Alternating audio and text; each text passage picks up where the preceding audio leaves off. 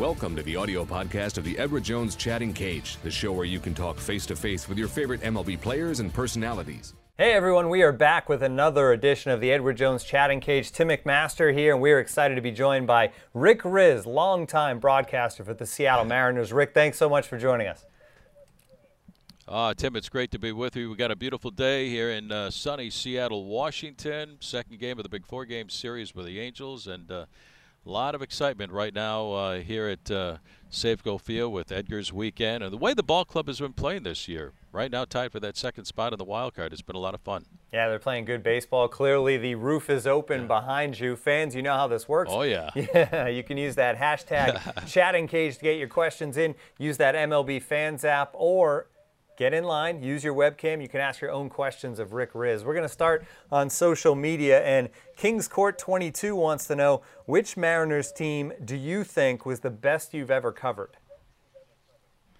Wow. I'd say because of the significance of what they did and when they did it, that 95 ball club saved baseball here in Seattle. Now, there was 2001 when the Mariners went out and won a Major League record 116 games, and was just phenomenal. I don't think they lost back-to-back games until the month of August. That was just a great ball club. But considering what the guys did in 1995 and the threat of the ball club leaving a few years earlier and the Mariners playing in the Kingdome for so many years and looking for a new ballpark and looking for funding to make that happen, it was the excitement of that 95 ball club with Ken Griffey Jr. and Jay Buhner and Dan Wilson and Randy Johnson, Mike Blowers, and all those guys that, got together. They were 13 games out of first place on August the 1st. Junior tore up his wrist, mashed his wrist on May the 26th of that year at the Kingdome in a game against the Orioles. Kevin Bass hit a fly ball, and Junior slammed into the wall. He was out for 3 months. But guys like Alex Diaz and Richie Amaral and Doug Strange, the guys that were 23rd, 24th, 25th on your ball club, really stepped up and did a good job. Edgar Martinez hit 400 in Junior's absence. Vince Coleman comes over.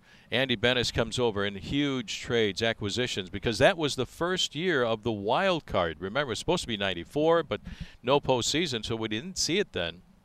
And without the wild card in front of everybody right there, maybe Woody Woodward doesn't go on and get Coleman, who was a big addition to the ball club, and Andy Bennis, who went 7-2 in the second half of the season. But guys like Griffey and Buhner and Wilson and Blowers, little Joey Cora, Randy Johnson, all those guys, because of what they did and when they did it, baseball has not only survived but flourished here in the Pacific Northwest, and now we have the best ballpark in Major League Baseball here at Safeco Field that opened up on July the 15th of 1999. So I've got to say that 95 ball club, considering what they were looking at, what they had to do, and they went out and did it.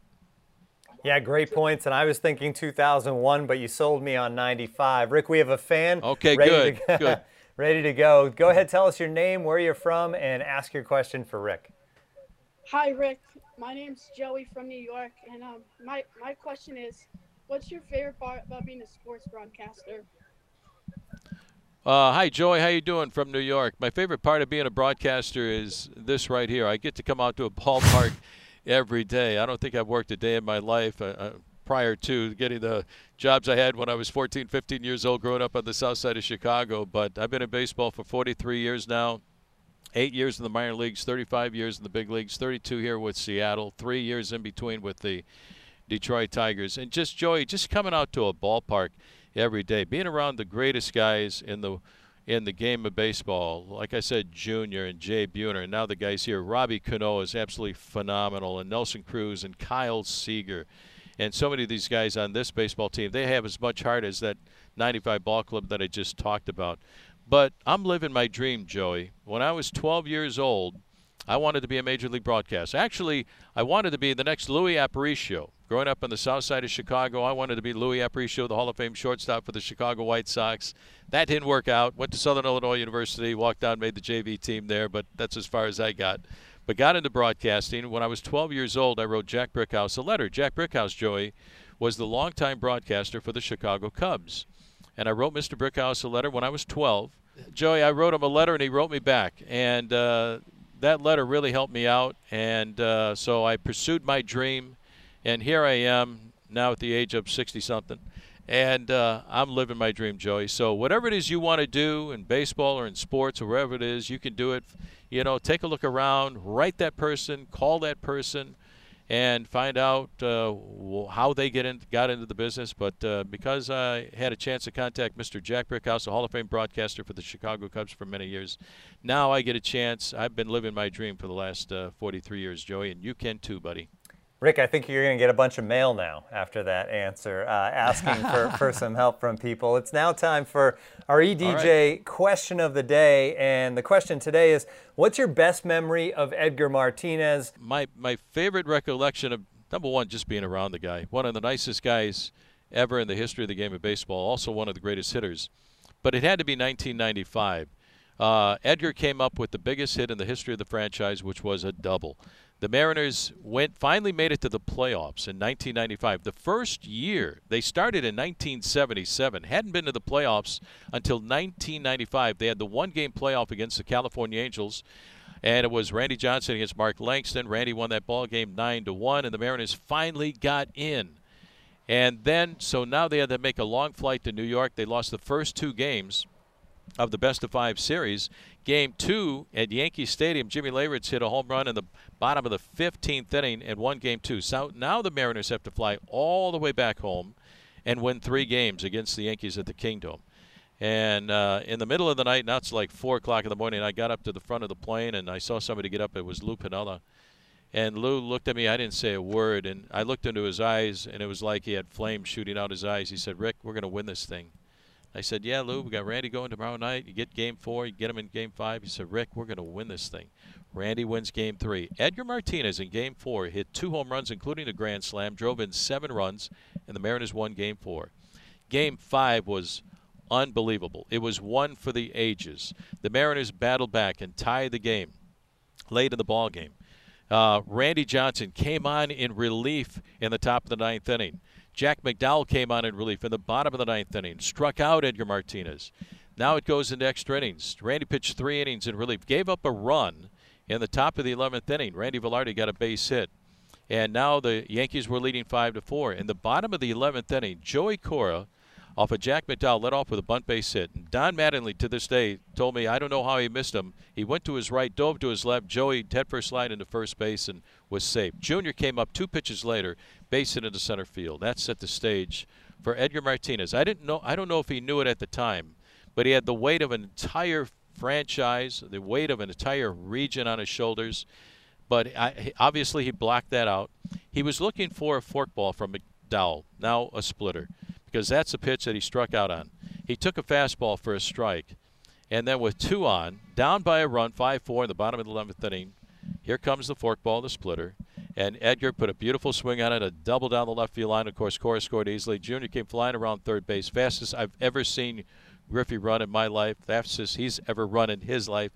He scored. Edgar had the double. Mariners won the game. They won the American League Division Series. That was the biggest hit in the history of this franchise.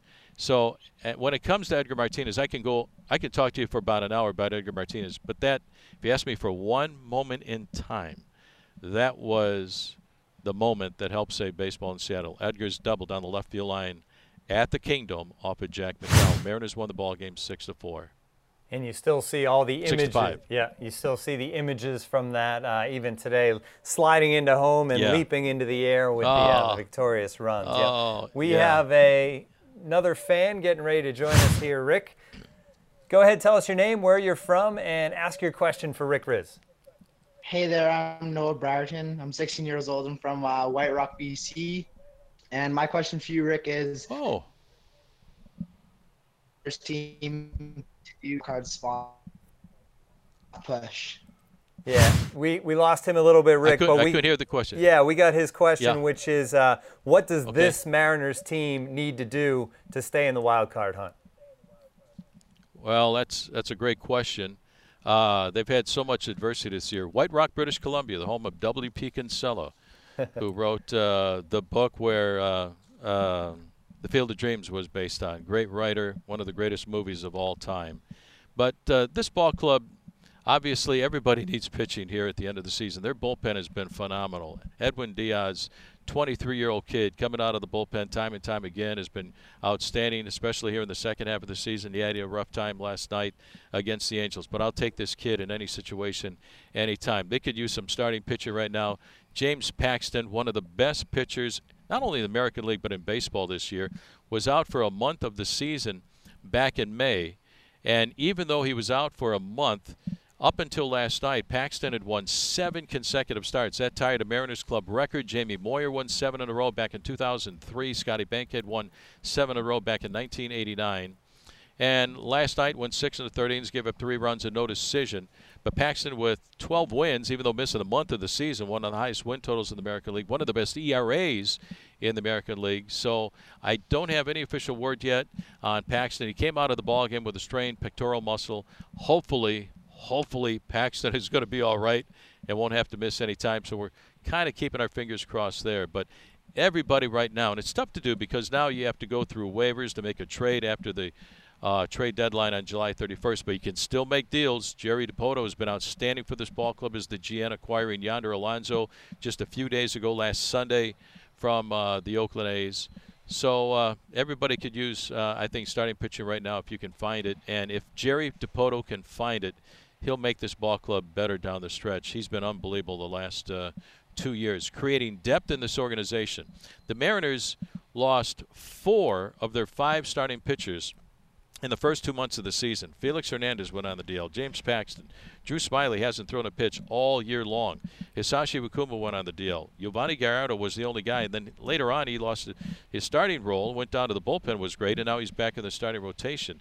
The Mariners have used 53 players this year, 36 pitchers, 15 different starters this year. So through all that adversity, there they are tied for the second spot in the wild card, along with Tampa Bay.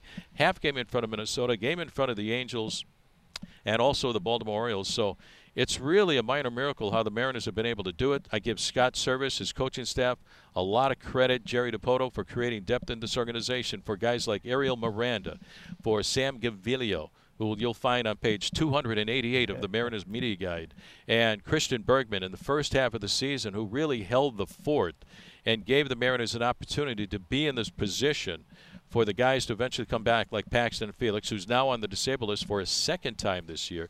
Mariners also lost Gene Segura, not once but twice on the DL. They lost Robbie Cano on the DL for 11 games. The Mariners went 3-8. Segura was out early in April with a hamstring pull, later on in June with a high ankle sprain. This guy's been incredible out there at shortstop, getting on base on that leadoff spot. He's really changed the dynamics. But like everybody else, the Mariners in particular, it would be nice if they could beef up somebody in that starting rotation, because hopefully James Paxton is okay, so we're kind of keeping our fingers crossed. If anybody can pull off another trade, it's certainly Jerry Dipoto, Rick. That is for sure. Yeah. We're going to go back to the MLB Fans app, and this probably may be related to the cat we saw in St. Louis the other night about craziness around baseball. But the question is, it's from Dave the Brave. He wants to know, what's the strangest thing you've seen on a baseball field? Well, I tell you what, I got to go back to the Kingdome days, and that episode there reminded me of what happened in the Kingdome. The Kingdome was a breeding ground for a lot of cats. They liked it in there to get out of the rainy northwest weather during the winter months. And when spring came around, there were a lot more kittens and cats all over the place. And one of these cats decided to run onto the field during the course of a ball game, and we had a cat delay. So unfortunately for one of our groundskeeper guys, we nicknamed him Bird. I don't know what his name was, but his nickname was Bird. Ran out to left field to go get this little cat. So we think, oh, how cute is this? You know, a little kitten on the field. Bird's going to go out there and pick it up, take the cat off the field. We got a little kitten delay. It was a tiny little thing.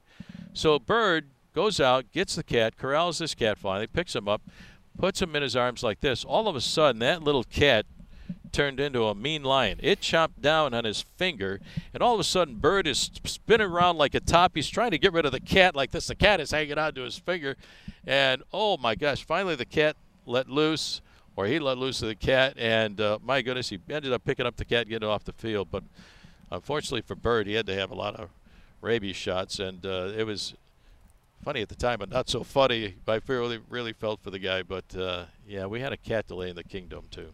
Yeah, that is an amazing story, and so similar to what we saw in St. Louis with the violent cat as well. This is the Edward Jones Chatting Cage, and we have another fan ready to go. Go ahead, tell us your name, where you're from, and ask your question for Rick. Hey Rick, I'm Jack O'Connor from Warwick, New York, Bloom's Corners Road, and I was wondering, when you were young, what sports did you play, Rick? When I was, well, nice to talk with you, buddy. When I was young, I played all sports. And, you know, I grew up on the south side of Chicago. And when spring came around, when the sun came out, me and my buddies, ever see the movie Sandlot? That was the story of my life. I was so fortunate, so blessed to have a sandlot behind my house. We had 20 houses on one side of the street, 20 on the other. I had all kinds of friends to play with. We got a bat and ball and our baseball mitts, and we went out there and played baseball all day long. So spring and summer, it was nothing but baseball every day.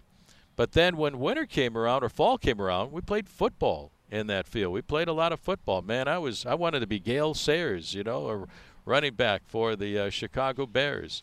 So we played a lot of football. And then winter came around, and we played basketball at our local elementary school. We had a league where all us kids got together and played basketball until it was time for spring to thaw out the snow. And even during the winter, we had 2 firemen who lived on our street.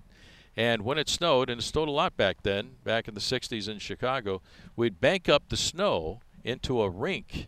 We'd try to make it as big as we possibly could, about a foot or 2 feet high of snow, and form a rink. And then the firemen would go get their big hoses from the firehouse, hook it into a fire hydrant across the street at the Miller's house, drag it through the Logan's backyard into the field, and flood the field. And then the next morning we'd have a couple of inches of ice, and we'd get our skates on and go do a little ice skating during the winter. So I encourage kids to play every sport, not just baseball. Play baseball as much as you possibly can, but I think it helps your body and your mind to understand what all the sports are about. Play basketball, play football, play soccer, tennis, anything you get your hands on with a ball and a bat or a tennis racket or whatever. Go out there and play the game and just have fun all season long. But, I played baseball, Little League Baseball. I played in high school at Eisenhower High School on the south side of Chicago. Then I walked on and played baseball at Southern Illinois University. I made the JV team there. We had a great ball club. Went to the College World Series in 1974, my junior year. I was on the JV team. I got into broadcasting. But that's what I played, you know, as far as I could go until I was about 20 years old. I played about 2.5 years on the JV team in college. But I played all sports when I was a kid. I loved it all. Great stuff and great stories from Chicago back in the day. We have another question from social media. The Kid Jr. wants to know, Rick, and you've been broadcasting for a while there with the Mariners, how do you feel about advanced statistics and how they're kind of changing the game? Oh, they're amazing. I mean, take a look at this right here. I mean, we've got it all right here in this thing. This is just called the Stat Pack. Here's the standings for Major League Baseball, and we've got all the stats from the Mariners and the Angels tonight. We got all the league leaders, but then this is just the basic stuff, and then you can go on and on and on about BABIP, WAR, which I still don't get. You know, I've been around the game for a long time. I see a number for WAR, 4.2 WAR, but we've got all kinds of analytics right now. Fortunately, there's a lot of smart people in the front office that can figure those things out, get them down here to the clubhouse for scout service, for the coaching staff, disseminate that information to the players so it makes sense out here. So now you see the defensive shifts and how, you know, the defenses play a left-handed hitter, right-handed hitter, and where that ball is going to be hit. 85% of the time you play the percentages. So there's all kind of analytics right now. But I was talking with Scott Service about that a couple of weeks ago, about, you know, using the numbers. The numbers are great, and he uses the numbers, but also he's been around the game for a long time. Former catcher in the big leagues. He's here for a reason. He knows and understands the game of baseball, and he's got his own gut feeling. And he told me, I just want to make sure the numbers match what I'm seeing. So you have to have both. The analytics are great. They've really changed the game of baseball. How we even broadcast, you know, the game right now, because we have that information right in front of us, and how he uses that to make sure that what these numbers say are really matching up out there, because when it comes down to it, he's got to make a decision right here, sitting inside the dugout, to do what he has to do to try to win a ball game. So they both go in hand, and but the numbers, if you take a look at them, really tell a story. Those are the numbers that I like. If they really tell a story about a player and a team, then they really make sense, to me. Tremendous, insightful answers, Rick. Thanks so much for joining us. We're out of time here on the Chatting Cage. Oh, let's go another 20 minutes. We're good. The sun is out. We've got a big weekend. Edgar Martinez weekend, his bobblehead tonight, his retirement of his number 11 tomorrow night. They're flying a big number 11 flag right now over the Space Needle. Edgar Martinez, one of the most popular players in the history of this franchise, one of the greatest players in the game of baseball. Writers out there, please get Edgar Martinez in the Hall of Fame because he deserves it. Take a look at his numbers. 21 guys in the history of the game of baseball have a career batting average over 300, on-base percentage over 400, slugging percentage over 500. The other 20 guys are in the Hall of Fame. The Edgar Martinez Drive is named after him right here. The Designated Hitter Award is named the Edgar Martinez Award, and he's the only guy that hit 400 off of Mariano Rivera. He's got the biggest hit in the history of this franchise. Take a look at the numbers. Take a look at the numbers, and trust your eyes, too. I watch this guy put on a uniform every day and play for 18 years. He's not a part-time player. For those of the writers that have a problem on the DH, we put the best outfielders in the Hall of Fame, the best infielders, the best pitchers, the catchers. Put the best designated hitter in the history of the game of baseball in the Hall of Fame, Edgar Martinez. He belongs there. Thank you, guys. There you go. That's why Mariners fans are lucky to have you calling the games as well. It's going to be an exciting weekend out there in Seattle. Thanks for joining us, everybody, in another edition of the Edward Jones Chatting Cage.